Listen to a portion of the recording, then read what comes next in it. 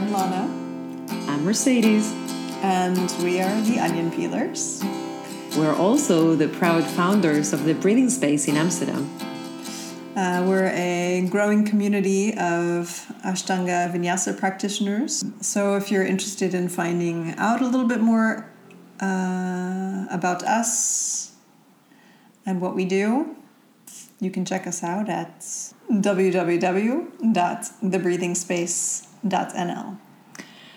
And if you are also in quarantine and lockdown, you're welcome to join us online. We offer daily practices in the mornings via Zoom, so you can find out all that information on our website as well. All right, let's get on to today. So, Mercedes and I, being the founders of The Breathing Space is a yoga studio. We are teachers of yoga. We teach yoga. And we've been doing it for a while now. So we thought it would be interesting to have a little chat today about kind of the first years of teaching and what that's like.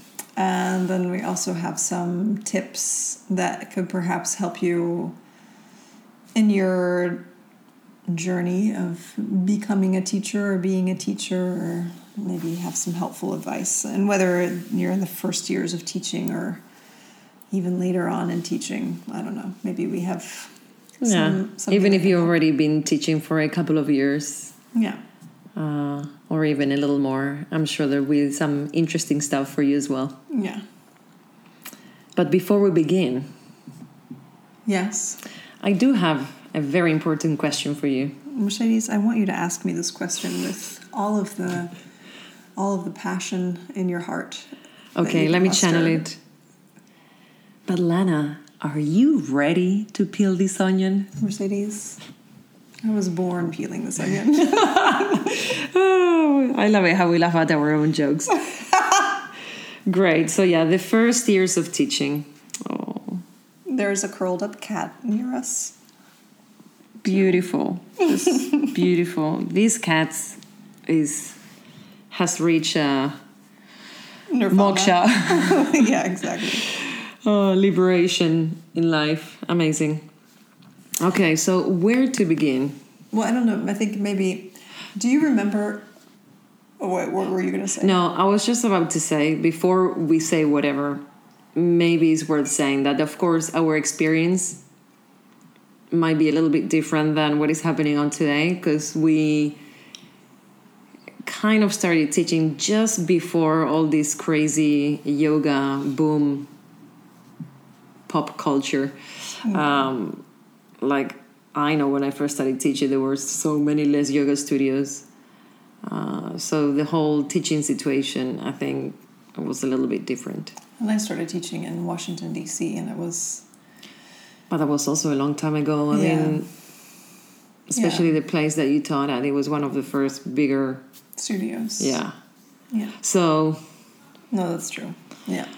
I think in that sense, we were a little lucky. Yeah.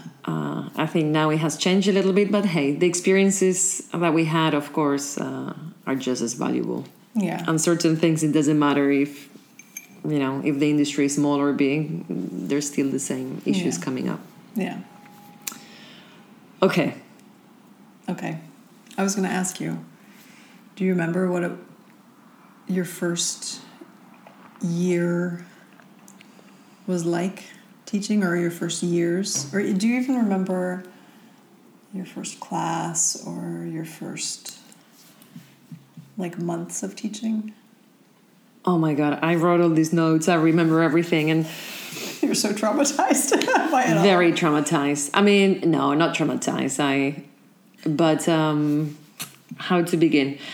Okay, I think that it takes years to get over this beginning stage of teaching.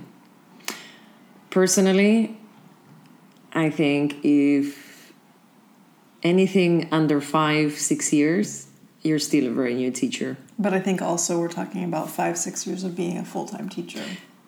That was my next thing. And full-time. So if you're teaching one class a week, then Yeah. pal, you're looking for the 10-year road. Like, I think this is like at least at full time. I mean, I think at least 10 classes a week.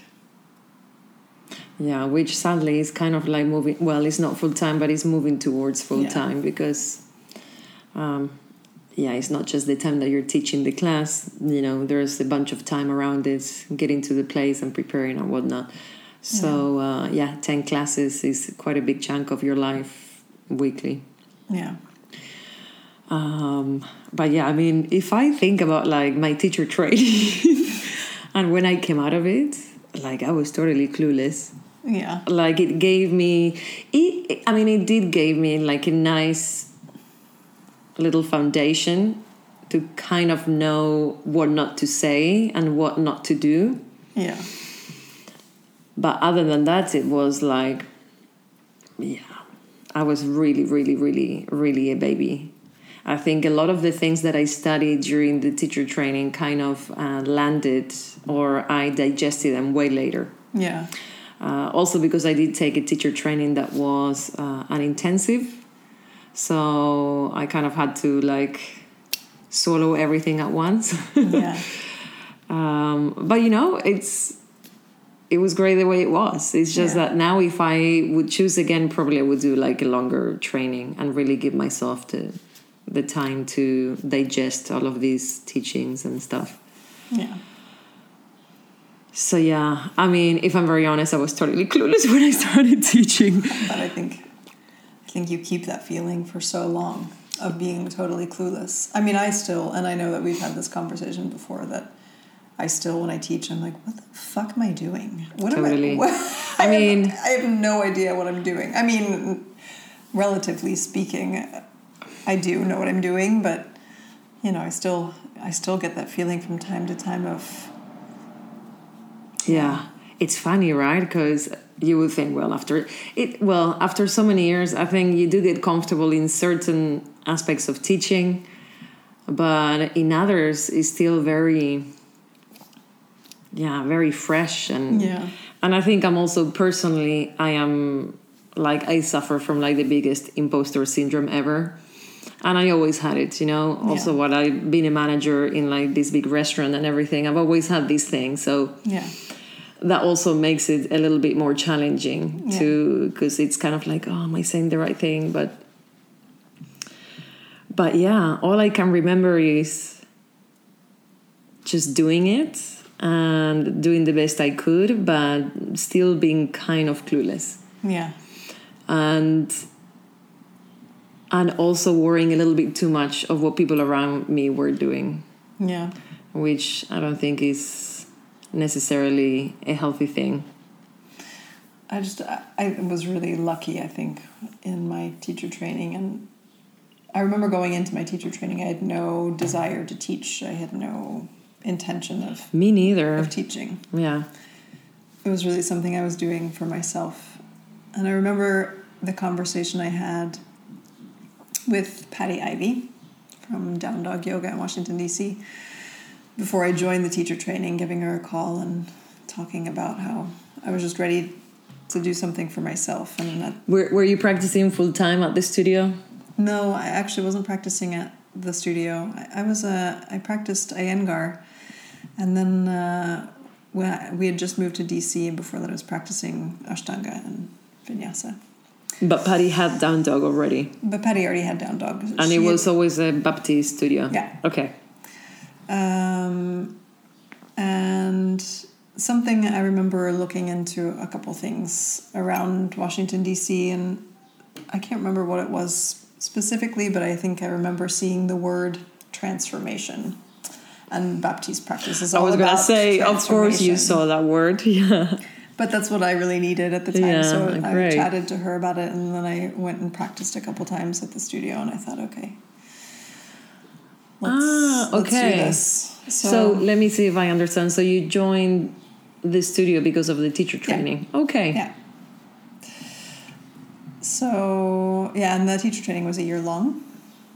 And then after the teacher training, I rolled right into teaching. So she asked me if I was interested in teaching There's a cat sniffing on the microphone. I wonder if you'll hear that. So, and I wasn't quite sure because I also felt like an imposter, but I also felt like if there was some place to teach, it was there, that I would get a lot of support. I knew that the support was there for growing. But I think I really had a unique experience in kind of rolling from my teacher training into like continued education. You had like the most amazing, like, if I wish something for the future generations would be to have an experience like yours, because then it makes sense to have like the basic knowledge of a teacher training, and then you have all this ongoing support to develop later on and really hone those skills. Yeah. So then it makes sense. But yeah, most people out there is like, take the teacher training. Sometimes it's not even 1 year long. It's like 1 month in Bali, have that lovely holiday, and then figure it out. Yeah. But hey, it is what it is. But no, you had a great experience like that, because also while you were teaching pretty much full time. Yep. And then also you had these check-ins, right? You had like feedback sessions. And we had teacher meetings every week. So, great. And then very often we would have guest teachers come in. And that's where you met Peg also, Peg McQueen. Yeah, but Peg was actually there during my teacher training. Okay, so she was already teaching for quite a while. She was one of the teachers at Down Dog. Okay. Yeah. That's so cute. Yeah. Oh my God. This is like 100 years ago, people. That's why. So, yeah, it was a really unique experience. I mean, Patty did an amazing job of really providing us with so much, so many resources as like growing teachers. So it was really awesome that she did that. And is this where you met, what's her name? Huntsman? Yeah, Elizabeth Huntsman. Elizabeth, that's what it is, yeah. Yeah. Which, by the way, if you're listening, we still use your exercise. Yeah. So she was also one of the teachers. Yeah. Okay, great. Oh. Yeah, Elizabeth was great. Is great. So, but I remember, we got a lot of feedback and a lot of really pretty heavy feedback sometimes, and it was very intensive. It was just a very intensive period of growth. It wasn't easy to be a teacher there. There was a lot expected of you. It was taken very seriously. So yeah, but that was nice. That was something I needed, I think, at least in the beginning. In the first year or so, it was great to have that support system. Oh my God, I'm so happily jealous of this great experience that you're sharing, because if I have to think about mine, it's like totally different and totally messy. So I finished my teacher training. I went back to Argentina because I thought I wanted to move back there. I remember like teaching my mom and my sister, and probably traumatizing some other friends around, and just being very excited about it. Anyway, to make a long story short, so I kept kind of like practicing teaching just at home, and sometimes even I would like practice teaching by myself. It's so silly. And then I came back to the Netherlands because I realized Argentina wasn't my home anymore. I came back here. I went straight back to my old job, so working really hard, managing that big restaurant that I used to work at. Anyway, I did that for 3 years. And then one day the phone rings.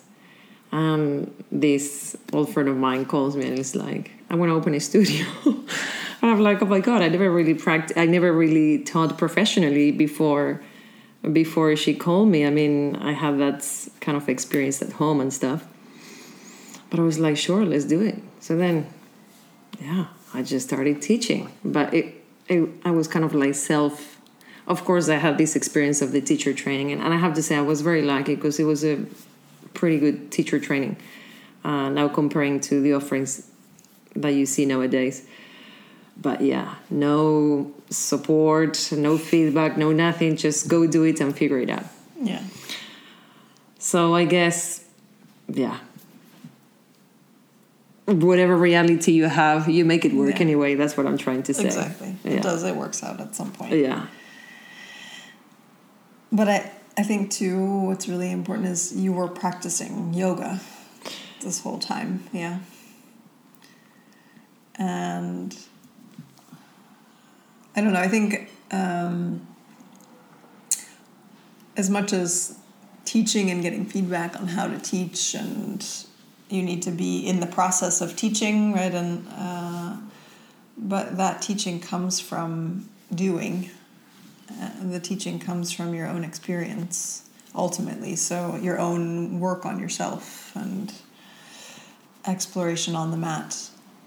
And I think that is a really important aspect that needs to be addressed, that no matter like where you are in your teaching journey, that you have to practice. And I think that there are so many. I almost dare to say, I mean, we do offer teacher training, and everyone out there should come and join us if you're interested, because it's amazing. It is. But not to toot our own horns, but it is. I mean, we do offer a very solid teacher training with a lot very of rich personal attention. Yeah. Teacher training, absolutely. But putting that aside, I almost feel like saying that I think your own practice experience has more weight than the teacher training you take. Yeah. So let's say, like, doing a very expensive or fabulous teacher training is not going to make you a great teacher. It might provide some great tools, but what is going to make you, what is going to give you more depth is your own practice. Yeah.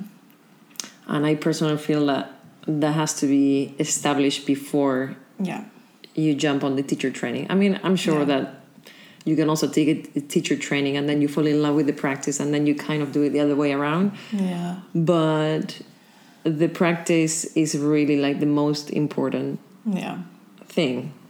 Yeah, so I think like the first years of teaching, it is important that you have your own established practice. Yeah. Like that you have been practicing for at least 5 years consistently before you start teaching. I think that's...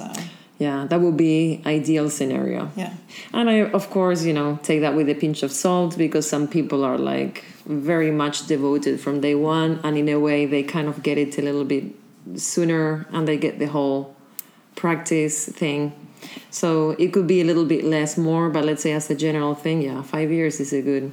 Yeah, because then you have the time to go through all the ups and downs, a lot of ups and downs of the practice. Like we talked about last time, we talked about the whole honeymoon phase. Yes. And that when that goes, like you have to experience that first. Yeah, I was listening to a Dharma talk from Anam Thubten. He's a Tibetan monk. And he was talking, he has such a like down to earth approach to practice, in the sense of meditation. But he was also saying this idea of, this is kind of a sidestep, but that we have this illusion that becoming enlightened is supposed to mean that it's just pure joy and bliss. But he is like, I don't see it that way. He's like, some of enlightenment is very like bitter. Like sometimes we see things in ourselves that maybe we don't like to see so much, but we still have to see it. And then I think you have to go have this experience also in your yoga practice. You have to practice long enough to see yourself and lots of aspects of yourself. Because I remember when I first started teaching, that was really confrontational, and how we would get feedback as well of like, hey, look at this is what you're doing. And sometimes I think it was taken to the extreme of like, you are this, and I didn't necessarily agree with some of the way that things were brought, and that it seemed more opinion than what was actually going on, but that we do need to be confronted with ourselves and be willing to look at ourselves, especially if we're going to teach like that, because we're asking our students the same. Well, I would assume that we are asking our students the same. I think it's very much dependent on how you teach and what you're teaching. And where you're teaching, and Yeah, because perhaps you're maybe teaching yoga as like movement as opposed to yoga as a... it's a fitness practice, you mean, as opposed to yoga as the whole package of the 8 limbs. But yeah, that we have to be willing to be on that path ourselves. So I think that it takes time to, not that you're comfortable on the path, but it takes time to realize like, okay, this path is not just like paved and nice to walk on, but there's also, uneven rocky terrain. No, there's definitely some hardship. yeah. So yes. I think that is important. Yeah, and this is when I have to say I think all these social media and kind of like these other avenues, I think sometimes people can fantasize a little bit about what it means to practice yoga. Or what it means to be a yoga teacher, I think. Or what it means to be a yogi. I mean, yeah. But I think it looks way too glamorous. That's what I'm trying to say. Yeah, because Mercedes, is being a yoga teacher glamorous? Oh, man, definitely not. Let me tell you something. Make sure that you have friends around you that can feed you from time to time. Yeah, exactly. Yeah. I mean, of course, it's beautiful, and especially if you have the calling to teach, then by all means do it. But I think sometimes we can get caught up on the shiny stuff. Yeah. Yeah. But no, so your own practice, I think I would say like 80% of it. Yeah. And then the other 20% is developing some really good skills. Yeah. Simple skills. But really good. Yeah. Yeah, definitely. I remember in my first few years, I was like driving myself crazy, going like, oh, I need to come out with like these funky sequences and then luckily after a while I'm like, just chill out, do simple but do well. Yeah. And this is the same message that we always share with our trainees. Yeah, there's the American or the English, maybe they also have it in British English. I think it's an acronym KISS, keep it simple, stupid. Oh, really? No, yeah, that makes KISS, sense. like keep it simple. I was just telling a student that I had for a private lesson the other day, less is more. I mean, ultimately, it was the first time that we were coming together and working together, and we basically just did Sun Salutation A and worked on breath, and really spent the most of the time just working on breath. And at the end, she made a comment of like, "Oh, well, that was much more gentle than I had expected." And I was like, "Yeah, just keep it simple. Yeah, just less is more. Often less is more." I think also I was really lucky when I was teaching, because Baptiste yoga is very much based on this sequence called the Journey into Power sequence, which is ultimately kind of taken from the Ashtanga sequence, except some things are moved around a little bit and changed a bit, but it's quite Ashtanga based.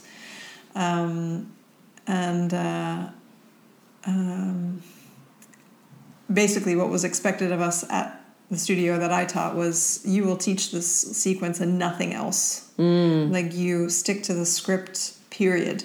Do not deviate from the script. Do not add things. Is this including the script word by word or the sequence, you mean? At one point, there was a word by word sequence. So it was like minimal so everything talking. You said was already pre-written for you guys. At some point, that was a little bit later on when I had already been teaching for a while, but that was then a tool that was implemented to really help new teachers, and also for teachers who have been teaching for a while. Like, what happens if you just shut your mouth and just do simple? Yeah. And it's really effective. I mean, It's so powerful. it is. It's also what we teach our It's students. Like, less is more. yeah. But we tend to get caught up in trying to make it fancy or special or Profound. profound. Exactly, when the profound thing is the student's experience. Yeah. You know, the yoga is doing the work. Yeah. Exactly. And this is something that I always, whenever the imposter syndrome would rise up on me, I would always calm myself down and be like, Mercedes, you're not the star. The star is yoga. Yeah. Because it's true. I mean, the yoga is already doing the work for us. We are just there to kind of support, facilitate, maybe guide a little bit, but actually, we're not. Don't listen to this, but we're not really needed. Yeah, no. You know, yoga is already doing its work. Yoga is the teacher. Absolutely. Well, the student is the teacher. Yeah, ultimately, the student is the teacher. True. Yeah. But I think, of course, you know, having a teacher is extremely valuable. Valuable, yeah. But yeah, I think new teachers can get caught up in wanting to do things in a fancy way or special or profound. Absolutely. And I think there is a time and a place for that. But I think at some point, you also just need to be able to stand in front of people and be normal and just be yourself. Sorry. What do you mean? not to be like, hello. I inhale. Welcome to this yoga class. Exhale. And now we're going to do yoga. When did this start? Who started this fashion of the porno boys? But right now we're going to do yoga. Okay. Let me call my yoga personality. So there's a lot. No, people, don't do that. I mean, at the end of the day, don't do that. I mean, okay, maybe the people that come into your class for the first time, probably that time slot was working for them. But if you see them again, probably they're also coming for you. So then just be yourself. Yeah. That's also a nice thing. Yeah. Just be you. Yeah. Which I think is very difficult because in the beginning you're also like, but who is me? Who am I while I'm standing here teaching? I think it's who is the teacher? teaching me? Yeah, exactly. Who am I as a teacher? Yeah. When it's like you are just you happen to be teaching. And I think in the beginning, especially those first years, that is so, you're in this weird kind of soup of what am I doing? What am I saying? What am I supposed to be? Let alone, how am I supposed to? What is happening in front of me? Like in the beginning, you can't even see what's in front of you. You mean like the people? The people. Yes. No, I mean, you see the bodies moving, but you're not really seeing them. It's funny how that happens. Yeah. No, you can't really see the people in front of you. Yeah. And also on that note, it's hard because you want to be yourself, but of course in the beginning you kind of imitate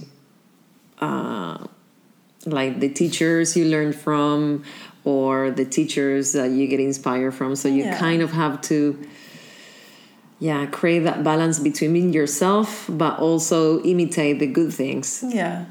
Well, and I think you do that for a very long time. And imitation, they say, is the best form of flattery. So if you... True. I've also had students that have come to my class, and I know students come to your class too, and they say, I just wanted to come to your class. They are teachers themselves, so I could listen to your cueing, so I could get some more like cueing. Of course, and that's great. Yeah. Come and steal my cues. That's all good. That's funny. Hey, that's really, every good really idea sweet. is stolen. Like, yeah. That's so nice. Yes. That cool if I can help you with that. Like. Yeah, I think also in that sense that if you are teaching, that it is good to have sources of inspiration too, so that you make sure that you're going to other people's classes, or that you're listening to what your teacher says and what it is that inspires you, like, so that you can repeat it. I mean, you will repeat things that other people say, and at some point you realize, like, what? That did not sound right coming out of my mouth. True, because sometimes you're like, oh, this landed beautifully from this person, and then you say it and yeah, and you're like, nope, it feels very foreign. Yeah.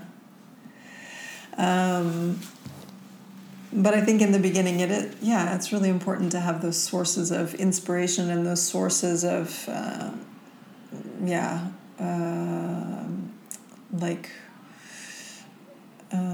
little tidbits that you can try out and different ways to say things. And Elizabeth Huntsman used to always say, you need to read a lot of books, like constantly be reading and doing like crossword puzzles, so that you can, and writing stuff in your journal, so that you can come up with different ways of saying things and different ways of expressing yourself. I think ultimately the message is different ways of expressing yourself, because that is great advice. It's okay to repeat yourself over and over, because students will not hear 80% of what you say. Also, so true. So if you continually say, it's not that you have to constantly say, let's say we take you through a sun salutation, it's not that I have to say with every sun salutation a completely different vocabulary than the first sun salutation. No, it can just be the same. Students won't hear the half of it anyways. Absolutely. So I think in that sense, like a nice good tip when you're first starting out is repeat. Use the same phrases over and over and over again. Also, like in the same class, you can say the same words. It's not that you have to constantly be trying to find new ways of saying things, but also have that as an available to you of like, okay, I've said fold forward 7 times. Let me see on this 8th time, if I throw in something different, what effect does it have? And of course, in the beginning, you're not going to see the effect that it has. But you can start to play with these things. But I think you can only play with these things when you keep it simple. Yeah. That's why it's like maybe stick to a sequence for a while. Yeah. Yeah, I think that's have really kind useful. of like, not a script, but already have an idea of what you're going to say. If you teach in another language that is not your own, figure out the words that come out easily. Yeah. Like there are certain things that I know in the middle of class I cannot say because my tongue gets stuck. Yeah. Like feet hip width. Yeah. Don't ask me why, I can never say it. So I'm like, okay, hip distance apart. Yeah. So now I'm check. I know that's what I can say. So, play with these things. Yeah. And, just to learn how to use the power of your voice that already is a skill that you can develop for so long. Yeah. And I think it's probably one of the most powerful tools we have as teachers. Our Especially voice, yeah. now that probably we won't be able to give adjustments for a while. Yeah. The voice and, of course, your presence. Yeah. It's what is really sustaining the room, is what is really sustaining everyone. Of course, Mercedes and I should add that when we teach, we don't demonstrate. We don't practice. So it's all... We're too lazy. It's all physical. I'm like, man, I already did my stuff this morning, guys. Practice. Yeah, no way. I'm not doing it again. But that we give physical adjustments and verbal adjustments. So we don't demonstrate because we want to be able to see what's in front of us. I think this is also very important. You're not practicing for people to imitate what you look like in a posture. You want people to find it in their own body. And students will get frustrated with that, and you might get frustrated with it, but that's all part of the process. Frustration is not a bad thing. There's much growth in frustration.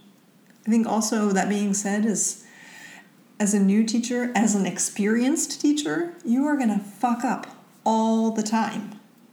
Oh. And you know what? Like that's probably okay. Every day. That's fine. You can also, if you mess up, just be like, oops, I made a mistake. Let's fix that. Or you're going to say weird stuff. And you know what? Most of the times you think that you made the biggest mistake ever, and I can assure you half of the class didn't even notice. Yeah. And, you know, Give yourself a break. yeah, exactly. Just have a laugh. Yeah. Chill out. Yeah. Making mistakes are part of the process. Oh my God, yeah. In the beginning, I would give myself such a hard time. I'm like, oh, I forgot to say this and or do that. Or, yeah, it's like you have to be lighthearted about it. Yeah. Definitely. But you just tapped into something really important, which is for new teachers, realize that teaching yoga is not your practice. Yeah. No. Your practice is separate from teaching yoga. Yes. I think this kind of gets really fuzzy at one point. Yeah. Like, for example, so funny. People always tell me, like, oh, you teach yoga? You must be so fit. I'm like, no, man. I do my hour in the morning and then that's it. Yeah. I'm not like moving all day long. That'd be crazy. Yeah. And also, I don't think there's real value to that if you're just moving on your mat while you're teaching. No, you can't have an actual practice that way. I don't believe that you can. What I'm trying to say that I think you're not having a valuable teaching experience and you're not having a valuable practicing experience. Exactly. And it's like you're doing nothing full on. Exactly. It's multitasking doesn't work. Yeah, precisely. Yeah. So I think this is very important as new teachers, especially now that if you do want to teach full time, you need to hustle. You need to go from one place to the other. You're going like crazy. I mean, it's a really hard lifestyle. Yeah. But hey, if you choose it and if it makes you happy, go for it. Yeah. But then be very sure that is not going to interfere in your own practice. Exactly. Like you have to work really hard at keeping your practice separate from that. Yeah. And to keep it up. I think that for a lot of teachers, they just lose their own practice at some point, and then they allow the teaching part of it to become some kind of automated, like choreographed something that they also don't really have to pay too much attention to just lead a class. And that's also not, I think that's also not benefiting yourself and not benefiting your students. That it's incredibly important that you are practicing. That is where it's all coming from anyways. Because exactly, if you don't practice, what are you teaching? Yeah. Like this external thing? Yeah. I think this is another good point to share. Teach what you know. Teach what you know, exactly. And I'm not saying that you need to do whatever you're teaching perfectly, but if you've been working on it and you know what you're talking about, by all means share it. But don't teach things that you're not sure about or that you never done. Yeah. Just really stick to what you know. Yeah, that's so important. Teach what you know. And on that note, I think it's also okay to not know everything. I think as new teachers, like at least if I look back at my younger self, I was like, please don't ask me anything. Please don't ask me anything. But then I'm like, okay, just chill out. If somebody asks you, say, you know what? I don't really know. I'm going to get back to you on that. Yeah. Or let me ask a senior teacher or maybe refer them to somebody else. Yeah. It's okay not to know. Yeah. No, that's such a good point. It is really okay. Because you don't know everything. You can't know everything. Even now, it's like, do you know? I'm like, I have no idea. Yeah. Let me know when you find out. Yeah. Why don't you tell me? Yeah. Yeah. Yeah, that's really important. That you don't know everything. It's okay not to know everything. You're going to make mistakes. It's okay to make mistakes. That's all part of the process. Yeah, really important. So, and also I think what's really important is what Jon Kabat-Zinn says. He says, wherever you go, there you are. I think that's the title of one of his books too. It was a great book, by the way. But It is so true. You cannot be somewhere where you are not. So be where you are and be there fully. I think also in the beginning of teaching, it's really difficult. That aspect of being present in the room is really difficult because we're often lost in our head. So yeah, I think that's and the that's biggest why challenge. It's so important to what we were talking about earlier, just to keep it simple so that you can be grounded, so that you can maintain your standing. It's so funny because it sounds so simple, but yeah, just standing still in front of a moving group. Yeah. It's already so challenging. I mean, how often you see new teachers pacing all around the room, and not even new teachers. Sometimes I'm like, stop pacing, Mercedes. Yeah. It's a very common thing. So yeah, working on those simple things. Yeah, just keeping your attention there for 1 hour, 75 minutes, whatever it is it's a big task. Yeah. And then to learn how to start to learn to recognize when you're not present in the room. And that takes years of just practicing teaching, practicing being in the room, and then understanding, okay, I've left, let me come back. It's like meditating, sitting and realizing like, oh, I've lost my focus. Come back. Same. Yeah. Yeah, I think it's important to tell yourself, or at least to remind yourself, that this definitely takes years. Yeah. And you kind of have to be okay with that. Yeah. Because I think too, like we were talking about, that it's great to imitate, and because in the beginning you're not quite sure what your voice is, I think, and being able to hear yourself and place yourself in the room of who am I, and to let go of all of the expectation of that you might have of who you are as a yoga teacher or whatever. That I think it's really important to say, give yourself time, right? There's no rush in being somewhere else, that just be where you are, and to give yourself time to develop, and time to develop your voice and understand what your voice is, so that you can start to see what belongs to you and what doesn't, what your truth is and what is somebody else's, what you have to share and offer, and what you can just leave, that you don't need. Looking back now, how many years would you say that took for you?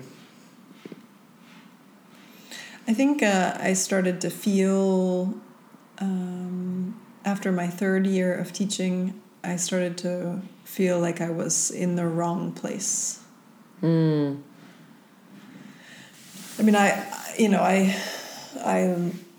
was very fortunate in where I was, but I think in like the third year of teaching, Baptiste yoga never spoke to me in the sense of I was called to do that style of yoga. Yeah. I don't really resonate necessarily with the way it's taught, and in certain aspects of kind of the preaching on the mat, is what I'll call it, is what it seems like to me. That doesn't speak to me. I felt like I was really missing something, that was not the practice that I was supposed to be teaching.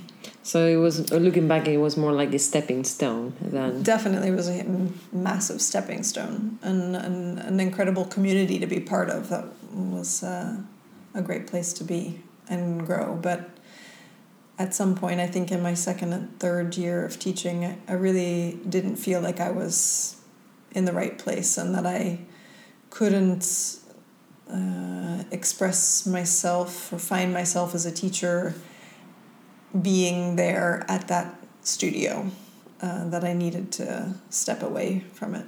And then, in my fourth year of teaching, I did. But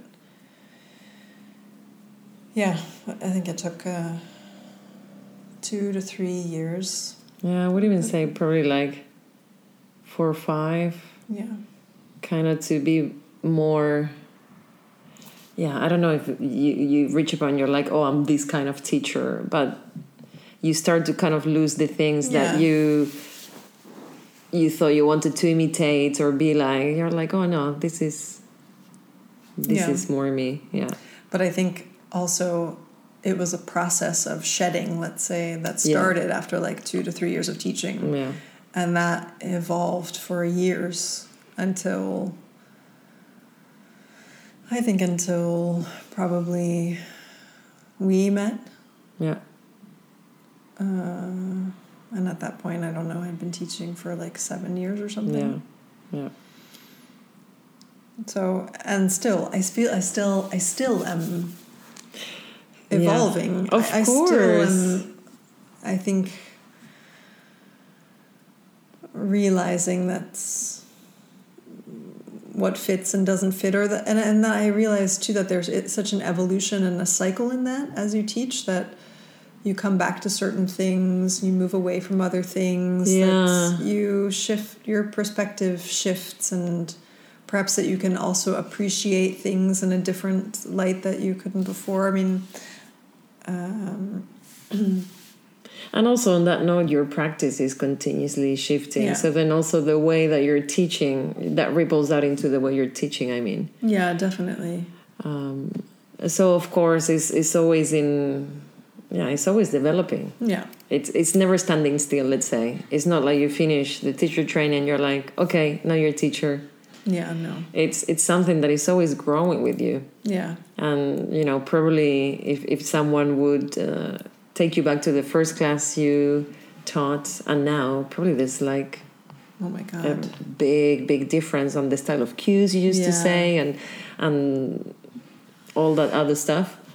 So it's like this ongoing process. Yeah. And I have to say too, I think I do love teaching lead practice, but I feel like I am the best teacher as a Mysore teacher. That when I started teaching Mysore, and I opened the little shala before we opened the studio together, then I started to really feel like this is what I'm supposed to be doing. This is your calling, yeah. Yeah, teaching Mysore is beautiful because there's all this nonverbal communication. Yeah. It's really more like an energetical experience. Yeah. But of course, that is a little bit different. Yeah, definitely. Yeah. But I think too, then that informs me in how I teach lead practice too. Whether it's lead Ashtanga or whether it's a Vinyasa class. Very much my that understanding of how it is to work one-on-one and then how that translates into a class. But these are things, of course, that you don't do as a beginning teacher. I was just about to say that. This is really like the post 5-year situation, at least. Yeah, like post 10-year. Yeah, it's something really... This is definitely a more senior situation, because also it's like, how can you hold the room while directing one person only? This is really a skill that comes way after. Yeah, but it's a skill that you develop in the beginning if you kind of stick to just keep it simple and do what you know, teach what you know. Might be aware of being present in the room when you leave the room. Being able to hear yourself. I think too, what's really important in the beginning as a teacher is to ask for feedback. Like to ask, and not necessarily your students. I don't think it's wise to ask your students for feedback and ask them how am I teaching? But to ask perhaps a friend who is also a teacher, or to ask a teacher that you respect if you don't have a teacher or somebody who trained you to become a teacher, that you can perhaps ask somebody with more experience and somebody that you respect as a teacher to come and take your class so that they can give you feedback. I think as a new teacher, that's so important to have that And I think so many people don't have that. That is very valuable. And it is something that we provide, right, to our students. That we are available to help you out, to help you in that. Like, oh, you just need somebody to listen to something, or if you're working on something, that just somebody to ask and bounce your ideas off of, or like, hey, did this work? Did this not work? I think that's really important. But it should be somebody that, that you respect. It's, something to get feedback, unwanted feedback from somebody that you don't necessarily want it from, which I have received feedback from teachers who have taken my class that it's like, yeah, but I didn't ask for your feedback, and nor do I want it. I mean, not that that's not valuable feedback that they have to give you, but we're definitely more receptive if... And I think not everyone is very good at giving feedback also. This is also true. Some people just like to give their opinion, and it's like, great. Yeah. Great. Would you like me to also give my opinion of your class? Yeah, no. Yeah. I think another good point for new teachers, again, is like there's this desperation to try to learn everything. Just give yourself time and chew on the things you learn for a long time. Yeah. Another, well, it's not a mistake, but maybe not ideal situation is that new teachers finish one course and they take another one and they take another one and they take another one, and then they're force-feeding themselves all this information when I don't know how much they're retaining. Yeah. Because you need to chew on that for quite a long time. Yeah. And then sure, go and experience, okay, I'm going to take this course or this other workshop. But if you're just jumping from workshop to workshop, training to training, I'm not sure how much you are able to apply that. Yeah. Yeah, I think it's good to just let yourself settle and absorb what is there. To give yourself time to experience what has been taught. I mean, not just within the training itself, but afterwards. To, okay, all this stuff, how does it apply to me? How do I apply it in this moment? Yeah, that takes time. Of course, there are tortoises and there are hares, but I think there's no rush to anything. There's no rush to be somewhere where you're not. You're right here. Yeah, I think that's important advice. Going back to the feedback, now I'm going back. If you're not able to get feedback from perhaps teachers with more experience and whatnot, record or film yourself. Oh yeah. Boy. I mean, I still do that from time to time, just to check in, and it's so valuable. Yeah. And then practice your own class, see how that goes. Exactly. No, that's such. You might be surprised one way or the other. Yeah. Yeah. Yeah, So that's a really valuable tool. That's another good little trick. Yeah. Another thing that I used to be drive myself crazy was that I was thinking, okay, I need to be able to do all these fancy postures. Oh yeah. In order to teach. Well, they're totally unrelated. So please don't be like me. Don't give yourself a hard time. Yeah. It's your practice on the mats with your practice teaching. They're very much related in an experiential way, but not in a way of I need to do this level of posture or have this level of alignments in order to teach. Because it's not about the postures. It has nothing to do with that. No. No. It's like, how often have I heard, well, but I'm not... People say this also just to begin a yoga practice, like, I'm not flexible, I'm not this, I'm not that. I'm like, well, but you don't need to be any of those things. So that also applies to being a teacher. Like, oh, I'm not flexible enough to be a yoga teacher, or I'm not skinny enough, or I'm not a white female, or I'm not whatever. There's so many things that we can see. All these Instagram pictures of, oh, I don't have the newest, fanciest yoga outfit that looks like I'm wearing fish skin. I don't know. Like, none of it matters. None of it matters. Just be yourself. You are allowed to be yourself, and sharing that is the power of practice. Yeah. I mean, it sounds so simple, but that's really also what keeps people coming in. You know, you can smell something that is not. You can smell a rat. Yeah, exactly. I want to say not original. You can smell something that smells like shit. No, not a fraud. Oh, what is the word I'm looking for? Yeah, you can smell a fraud. Yeah. Something that is not genuine. That's what I mean. Yeah. Do you have some other tips that we haven't shared that you'd like to share? Should we maybe talk about... Remember when you said, "Oh, it's fine if this is." It will be like half an hour. Minutes? Should we talk about how to get opportunities to teach? Maybe that's... I don't know. How do you do that? Yeah, I don't know. Well, I think like if you practice with us, we do the community class, but that's not always possible. No, but what I'm trying to say is like, if you want to develop as a teacher, you need to teach. Yeah. So, I don't know, maybe give free classes. Yeah. And this kind of stuff. Teach to your friends. Teach to your mom and dad. Yeah. Teach whoever you can. Yeah. Yeah. It doesn't need to be a formal something. No, and also, well, let's see how many yoga studios survive after this. Plus, it seems like if you want to teach, there's a studio around the corner. Everywhere. Yeah.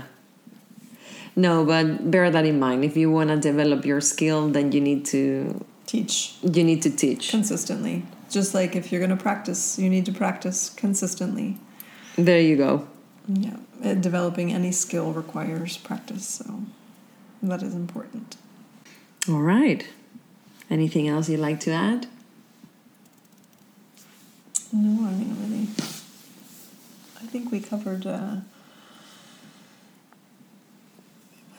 everything. I think the most important things to take away and to remember are keep it simple, give yourself a structure to follow. You don't need to know everything. Give yourself permission to make mistakes and to be okay with that. Keep up your practice. Keep up your practice, so important. Ask for feedback from time to time. Yeah. Have something that you're working on. I think that really helps too as a new teacher. Yeah, like for a while. Yeah, if there's something that you're, I don't know, and also in that aspect, keep it simple. Like, okay, I'm working on really using essential language, speaking using less words. Then, yeah, give yourself a simple task. Yeah, I think as new teachers, sometimes the silence in the room can be a very scary thing. Yeah. So don't be afraid of it. Silence is very powerful. Yeah. Sometimes just pausing in between and saying nothing. Yeah. Can say so much more. Can say so much more than being... Yeah. Just fill the space, yeah. Yeah. Yeah. Cool. Well, let us know how you get on with your teaching. If you have any questions, any comments, let us know. And if you're interested in our teacher training, please go to our website, thebreathingspace.nl. You can click on education. There we have our teacher training listed. You can see all the topics and the structure of the training. And we are planning to have a question and answer session, I think in July or... Yeah, we have I think in July. Yeah. That will also be on the website. And we kick off with our first weekend. This is the last weekend in August. Yeah. So if you're interested, reach out. Whether you live in Amsterdam or not, just reach out because we're still deciding how we're going to structure it depending on whether we can physically be together or not. So anyway, we love to hear from you either way. Yes. All right, everyone. Be safe. Be healthy. Thanks for peeling this onion with us. Take care. Bye.